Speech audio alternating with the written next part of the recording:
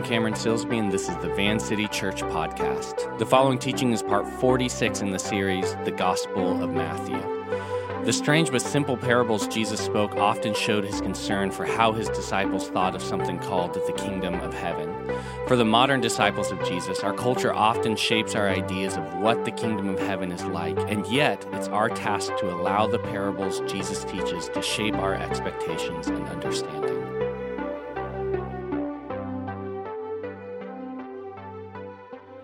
Bibles to Matthew chapter 13. Matthew chapter 13. Let me just pray really fast over us tonight. Spirit, we want to hear from you through the scriptures. Would you just help our minds to be focused, to slow down our hearts and minds so that we can hear from you. And Jesus, we want you just to be made known tonight in your kingdom in beautiful ways. Thank you, Jesus. Amen. All right, so last week, Josh worked through the first part of chapter 13, introducing this interesting way of teaching Jesus, this interesting way Jesus taught called parables. Last week, we covered a parable called the parable of the soils, and it used the imagery of someone throwing seeds and the seeds landing in 4 different kinds of soils, hence why it's called the parable of the soils. In the first soil, the seed was snatched up by the birds, if you remember. In the second, the seed fell and was scorched by the sun. In the third, the seed fell and was choked by weeds. And then finally, the fourth took root and bore fruit. And Jesus' disciples asked him about the parable, and Jesus explained what it meant, but also why he was speaking in parables. And just as a refresher from last week, one scholar defines a parable as this: an utterance which does not carry its meaning on the surface and which thus demands thought and perception if the hearer is to benefit from it. Learning from and responding to a parable is not a matter of simply reading off the meaning from the words, but of entering into an interactive process to which the hearer must contribute if true understanding is to result. It's important to keep in mind that there is an interpretation of the parable, what truth Jesus is trying to teach, but then also an implication, how that truth plays out in a given situation. For us to draw understanding, we have to do both of these acts. So the first part of tonight, we'll work through the interpretation of 6 parables. Yes, I said 6. We got it. We can do this, all right? And then the implications of what they teach us about something called the kingdom of heaven. If you're newer to following Jesus, a simple definition of the kingdom of heaven is the space where Jesus' rule and authority is experienced and realized. But there's a tension, because while the kingdom of heaven is breaking into our reality, which Jesus began, it won't fully be present until Jesus returns as victorious king. Once a person entrusts their life to Jesus as Lord, they become citizens of the kingdom of heaven. And with that citizenship comes the responsibility to help usher in the reality of the kingdom of heaven in bits and pieces in the here and now. So a really fair question is, what does the kingdom of heaven look like when we encounter it? How does the rule and authority of Jesus operate? Is it when we get a promotion or get to go on a really nice vacation? Is it when bombs are dropped and terrorists are killed? Is it when a certain political candidate gets elected or not elected? And those sorts of questions are a bit on the nose, I get it. But it's incredibly easy for us as followers of Jesus to allow our understanding of what the kingdom of heaven looks like by how our culture defines the good life and justice. The work we have for tonight is to dive into what Jesus has to say about the kingdom of heaven and to figure out what he says the kingdom looks like in order to adjust our expectations on what it means to be a citizen and participate in that kingdom. So you guys ready? We're going for it, all right? So as we pick up the story in Matthew chapter 13, we'll see that at least initially, Jesus is teaching the crowds these parables. So that's just something helpful for us to keep in mind. So let's dive into the first parable. Look down at verse 24 in your Bibles, Matthew chapter 13, verse 24, and we'll get going. Jesus told them another parable. The kingdom of heaven is like a man who sowed good seed in his field. But while everyone was sleeping, his enemy came and sowed weeds among the wheat and went away. When the wheat sprouted and formed heads, then the weeds also appeared. The owner's servants came to him and said, "Sir, didn't you sow good seed in your field? Where then did the weeds come from?" "An enemy did this," he replied. The servants asked him, "Do you want us to go and pull them up?" "No," he answered, "because while you are pulling up the weeds, you may uproot the wheat with them. Let both grow together until the harvest. At that time, I will tell the harvesters, first, collect the weeds and tie them up in bundles to be burned, then gather the wheat and bring it into my barn." If you remember, last week, the parable of the soils, Jesus was using agrarian imagery of seeds and wheat, and so he does so again. And it's kind of debatable, but I think it's fine to think of this parable as a sort of sequel to the parable from last week in kind of a general sense, although, some of the imagery will be tweaked in some cases. But it's kind of like a continuation of what happens to the seeds that land in the soil and bear fruit. We're not going to parse out its interpretation right now because Jesus is going to do this for us in just a little bit. But for now, it's helpful for us to understand a few things about the agrarian life of first century Jews that would have been obvious to them, but is much less so to us. For instance, it's helpful for us to understand that these weeds are something specific. They're called darnel and have been known throughout history as an especially nefarious weed. They're more than an inconvenience. They're actually dangerous. In small enough quantities, they can cause people to essentially become like inebriated or high, but if ingested in large enough quantities, it can actually kill someone. So one of the tricky things with darnel is that it looks similar to wheat in its early stages, and it's when the wheat and the darnel sprout and form their respective heads that they become distinguishable. But by this time, their roots would have been grown together. And interestingly, at least I found interesting, this act of revenge of an enemy, like sowing weeds into the enemy's field, wasn't unheard of. In fact, Roman authorities had laws to deal with those sorts of specific cases. So apparently, it was a thing back in the day. Now notice the master's response when the servants question him about the weeds. He pointedly blames an enemy for the weeds. In fact, the Greek has an emphasis on the word "this." It's as if the master, looking at the weeds growing amongst his wheat, points at the weeds and says, "This an enemy did." And so with all that in our back pockets now, we'll just leave this parable and let Jesus explain it to us in a bit. Let's move on to the next two parables he tells. So look down at verse 31 with me.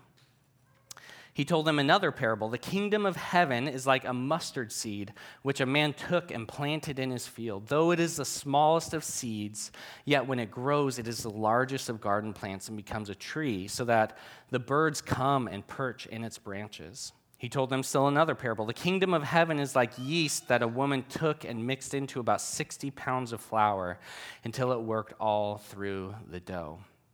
So we're going to tackle these two together because Jesus tells them to make kind of the same point. Once again, we'll need some things explained to us that would have been obvious to first century Jews listening to Jesus. So I'm guessing that most of us don't have a ton of experience with mustard seeds. Mustard, yes, sandwiches, hot dogs, whatever, but the seeds probably not.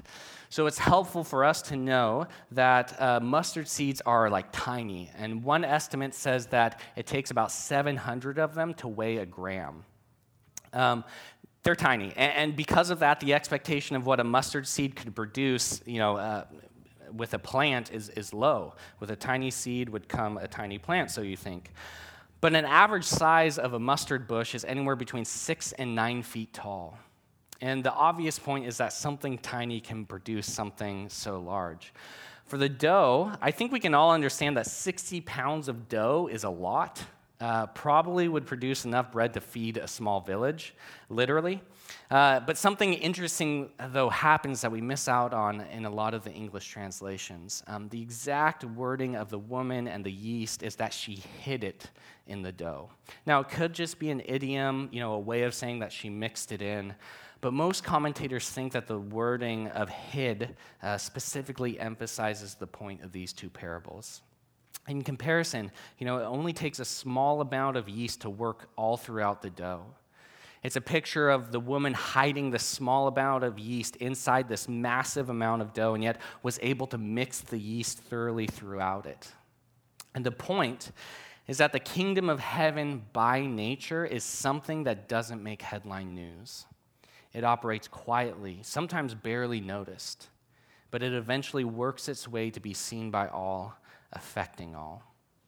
Which is quite a claim. You know, the smallness, sure, Jesus at this point is just an itinerant rabbi with a fluctuating following, primarily composed of the Jews who were a conquered people group in the backwaters of the Roman Empire. You know, his followers were expecting Jesus to be a grandiose general leading the Jewish people to victory after victory over the Roman oppressors, winning their freedom and becoming king of the world. Jesus, on the other hand, is preparing them for smallness and relative insignificance. And we have now like 2,000 years of history to look back on and say, see, Jesus was right. You know, something small became something large. And in many ways, yes, that's true. But if we think Jesus is just making a prediction about the future here, we miss something important. The way of the kingdom of heaven is smallness and insignificance. And with enough patience, it leads to something surprising and pervasive. The triumphalism of the Western world in which Christianity has been a fundamental influence to is completely at odds with this parable. Western history is, at best, a mixed bag, and we can easily point to things like the Crusades and the Inquisitions and imperialism and evangelism being used in tandem and on as examples of things that don't look like a mustard seed or as subtle as yeast being worked through dough. Jesus is shaping expectations for his followers. With the kingdom of heaven, don't expect domination and power over people like Rome. Expect smallness, subtlety, all of which requires patience in order to see its outworking. And then Matthew adds this editorial note in verses 34 and 35. He says, Jesus spoke all these things to the crowd in parables. He did not say anything to them without using a parable. So was fulfilled what was spoken through the prophet. I will open my mouth in parables. I will utter things hidden since the creation of the world. Matthew is reaching back into the story of Israel in order to explain what's happening in these parables. Jesus is teaching and revealing truths about the nature of the kingdom of heaven that were unknown to his audience and that had been longed for by Jews for generations. It's as if Matthew is saying, for all your answers about the kingdom of heaven, just come to Jesus. That simple. And right after this, we have an important scene shift. So look down at verse 36. Then he, that is Jesus, left the crowd and went into the house. His disciples came to him and said, explain to us the parable of the weeds in the field. So Jesus goes from speaking to the crowds and his disciples to just his disciples, and this provides an opportunity to explain to them one of the parables. And it seems like Matthew is making a statement along the lines of, the crowds can hear Jesus speak, but his true disciples have access to him personally and the chance for explanation and understanding. And remember the first parable with the darnel and the enemy sowing it in the wheat. Jesus now answers their request by explaining the parable. Look down with me at verse 37. He answered, the one who sowed the good seed is the Son of Man, which is who? Jesus, yep. A solid answer. The field is the world, and the good seed stands for the people of the kingdom. The weeds are the people of the evil one, and the enemy who sows them is the devil. The harvest is the end of the age, and the harvesters are angels. As the weeds are pulled up and burned in the fire, so it will be at the end of the age. The Son of Man will send out his angels, and they will weed out of his kingdom everything that causes sin and all who do evil. They will throw them into the blazing furnace where there will be weeping and gnashing of teeth. Then the righteous will shine like the sun in the kingdom of their Father. Whoever has ears, let them hear. Okay, so a lot going on there. Jesus breaks down kind of each player in the parable, although not Every detail is covered, such as, were the servants being unfaithful by sleeping while the enemy planted the seed? And, I guess it could be something important, but kind of when you read parables, you don't want to read into every single detail, especially when the details aren't explained by Jesus. And he doesn't explain the sleeping part. He just kind of leaves it at that. So I don't think it's an important detail to the point of the parable.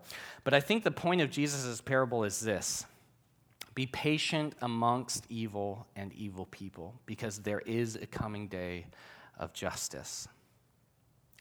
And you might be thinking, hold on, so is Jesus teaching us to not care about evil and injustice and to just passively wait for him to come back? And I can see how you can get that, and it's honestly an idea that has subtly paralyzed some of the church into inaction in the face of evil. Because, Jesus is going to sort all of that out anyway, and we're just supposed to wait for him to do all that and just do what wheat does, which is, sway in the breeze or something like that. I'm not sure. But the counter to that line of thinking is found in verse 43. And then the righteous will shine in the kingdom. That word righteous comes from the Greek word dikaios. Someone who is dikaios, a righteous one, fulfills God's law. And what does Jesus say is the twofold fulfillment of God's law? Love the Lord your God and love your neighbor as yourself. The one who is righteous lives that out, which means they respond to evil and injustice happening to those around them, but the means by which they do matters and is in fact what Jesus is in part speaking about. For Jesus, it's important that the citizens of his kingdom understand their role. It is not their job to violently destroy evil things and evil people.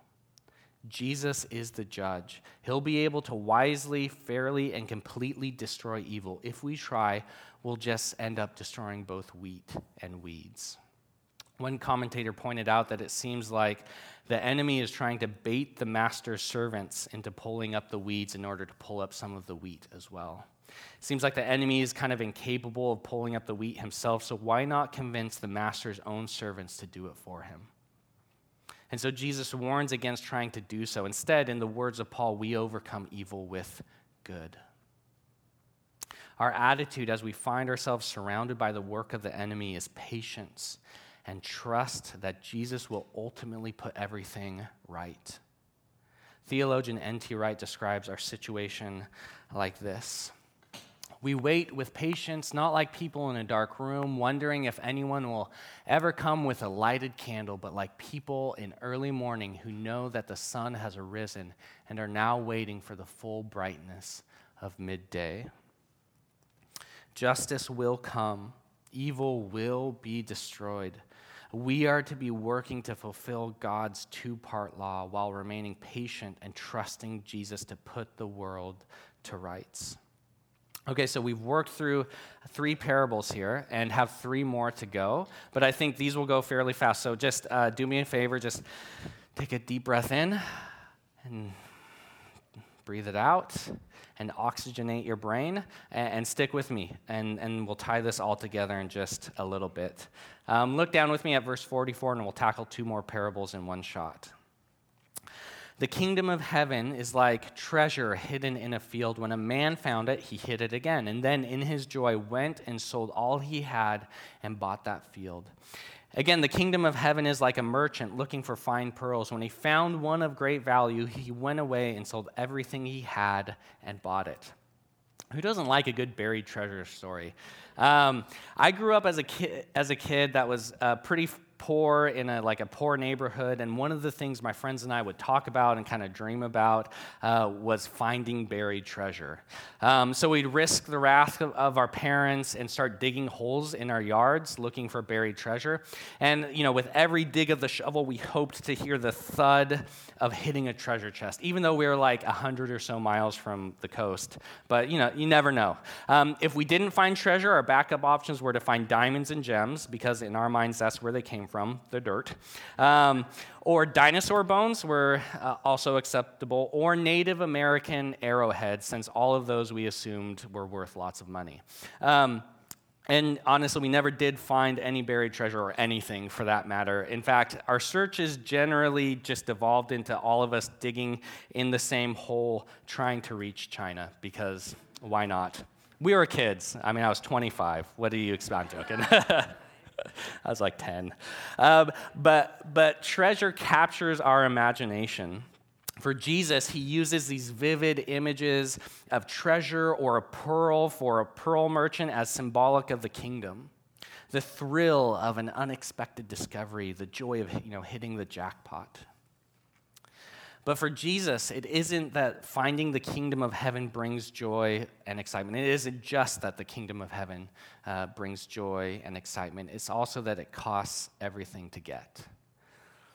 But it's worth it. I mean, you get more than you give up. For the man buying the field, it's a no-brainer of an investment. For the pearl merchant, it's the pinnacle of what he's been searching for. He's not just found a pearl, he has found the pearl. Of course, sell all the other pearls, sell everything he has, however impractical that sounds. This is a once-in-a-lifetime opportunity. This is the response for the seed that fell on good soil from the parable from last week, or for the wheat in the master's field, or for the disciples as opposed to the crowds. Go all in and joyfully sow. But this isn't about somehow earning a place in the kingdom or buying, a place in the kingdom. This points to the reality that in order to be in the kingdom, you have to pledge your allegiance to King Jesus, which means he has the ultimate authority over you and everything you possess. You can't keep some of it for yourself and still be in the kingdom. And honestly, why would you? The kingdom is the thing you've been looking for. You have found the buried treasure. The kingdom costs everything, but it's well worth it. Jesus has one more parable about the kingdom of heaven. Look down with me at verse 47. Once again, the kingdom of heaven is like a net that was let down into the lake and caught all kinds of fish. When it was full, the fishermen pulled it up on the lake shore. Then they sat down and collected the good fish in baskets, but threw the bad away. This is how it will be at the end of the age. The angels will come and separate the wicked from the righteous and throw them into the blazing furnace, where there will be weeping and gnashing of teeth. Have you understood all of these things? Jesus asked. Yes, they replied. Parable sounds a little bit familiar, right? New imagery, but it sounds like Jesus is repeating a theme from the parable of the wheat and the weeds. And I think he is in some ways, but emphasizing something different. There's wicked and righteous and fire again, but no enemy this time, just a sort of matter of fact, hey, this is what's going to happen. And there's something kind of interesting in the Greek happening here that I think helps draw out this emphasis. In verse 49, when it says that the angels will separate the wicked from the righteous, it is literally that they will separate the wicked from the middle of the righteous. Meaning there's like a mingling and a mixed bag sort of motif going on. And realize this. Remember, it seems like Jesus is still only talking to his disciples. The parable of the wheat and the weeds, the crowds were around for that one. This one is only for his disciples, and I think it's directed towards his disciples. Whereas the wheat and the weeds is about patience and trust in God's justice, this one is more like a warning to the disciples themselves. Just being among followers of Jesus, just being associated with other followers of Jesus doesn't make you a good fish. There will be a separation. And I think this parable is for, the disciples, which means it's for us as well. Association and hanging around doesn't count. What counts is whether you are a dikaios, remember, or a righteous one, working to live out the law of love for God and love for neighbor. And the image of fire and judgment can be really troubling for us. And honestly, it's been abused and spoken of in ways that are not in line with the way of Jesus. But we can't throw the baby out with the bathwater. Theologian N.T. Wright says it well when he says this. There certainly are caricatures of God and his judgment which we should avoid like the plague. God is not a sadistic monster who would happily consign most of his beloved image-bearing creatures to eternal fire. But there are equal and opposite caricatures which we should be aware of. God is not an indulgent grandparent determined to spoil the youngsters rotten by letting them do whatever they like and still giving them sweets at the end of the day. We must refuse the second just as firmly as the first. Jesus is trying to warn his disciples, getting revealed as being wicked does not end up well. You don't want that end. It's not a happy ending. And the disciples say they understand, they say they get it, and I think they do at this point as much as they can, but a lot more will be revealed to them. A lot more dots will be connected. A concrete outworking of these parables will be experienced, which leads to verse 52. Jesus said to them, "Therefore, every teacher of the law who has become a disciple in the kingdom of heaven is like the owner of a house who brings out of his storeroom new treasures as well as old." This seems to be kind of Matthew's wink and nod to himself and what he's up to in his biography of Jesus. He's tying Jesus' life and words to the story and the hopes of Israel for God's Messiah. But he's also looking back on what Jesus taught, not reinterpreting the truth Jesus was trying to communicate about the kingdom, but revisiting the parables for new implications for himself and the followers of Jesus who would read this, which means for us as well.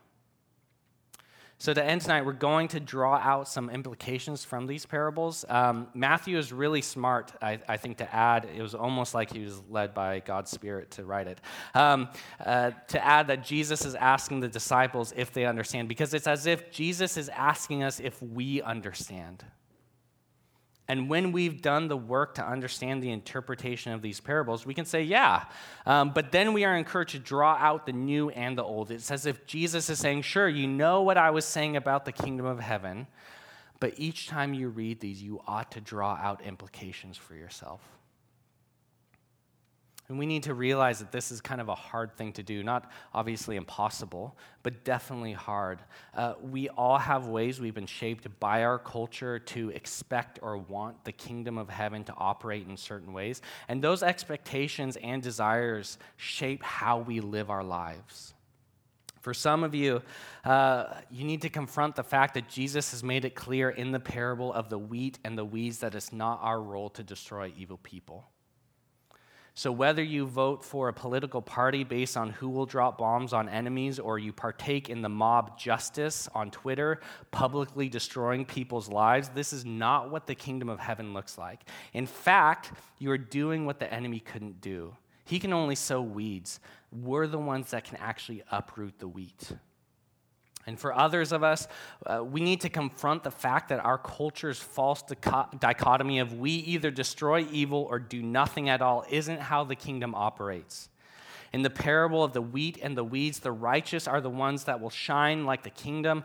Those who do the hard, quiet work of overcoming evil with good. Will it fix the foster care system if you adopt one kid out of it? No. But that certainly doesn't mean it's pointless. Ask the child you adopt, who is loved and cherished by the King of the universe, whether it was pointless to give them a family that is safe and secure and who loves them.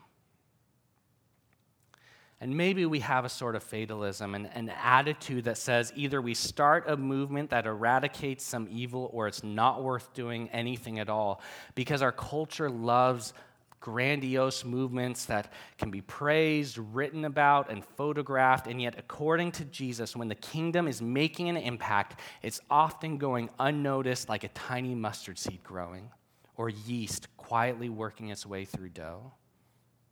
We have been trained to value things based on the number of likes posting a photo of it gets. But so much of the kingdom at work doesn't translate to photo, at least not well, nor should it. How do you capture in a photo a marriage on the brink of ending being healed over months of hard work and prayer? Or staying out late one night to help your neighbor fix their only car so that they can make it into work the next morning? Or the growth in your life as you become less anxious and more trusting in God's goodness and care for you. That looks like the kingdom of heaven breaking into reality in tangible ways, but that won't make headlines, and it won't earn you the envy of strangers on social media.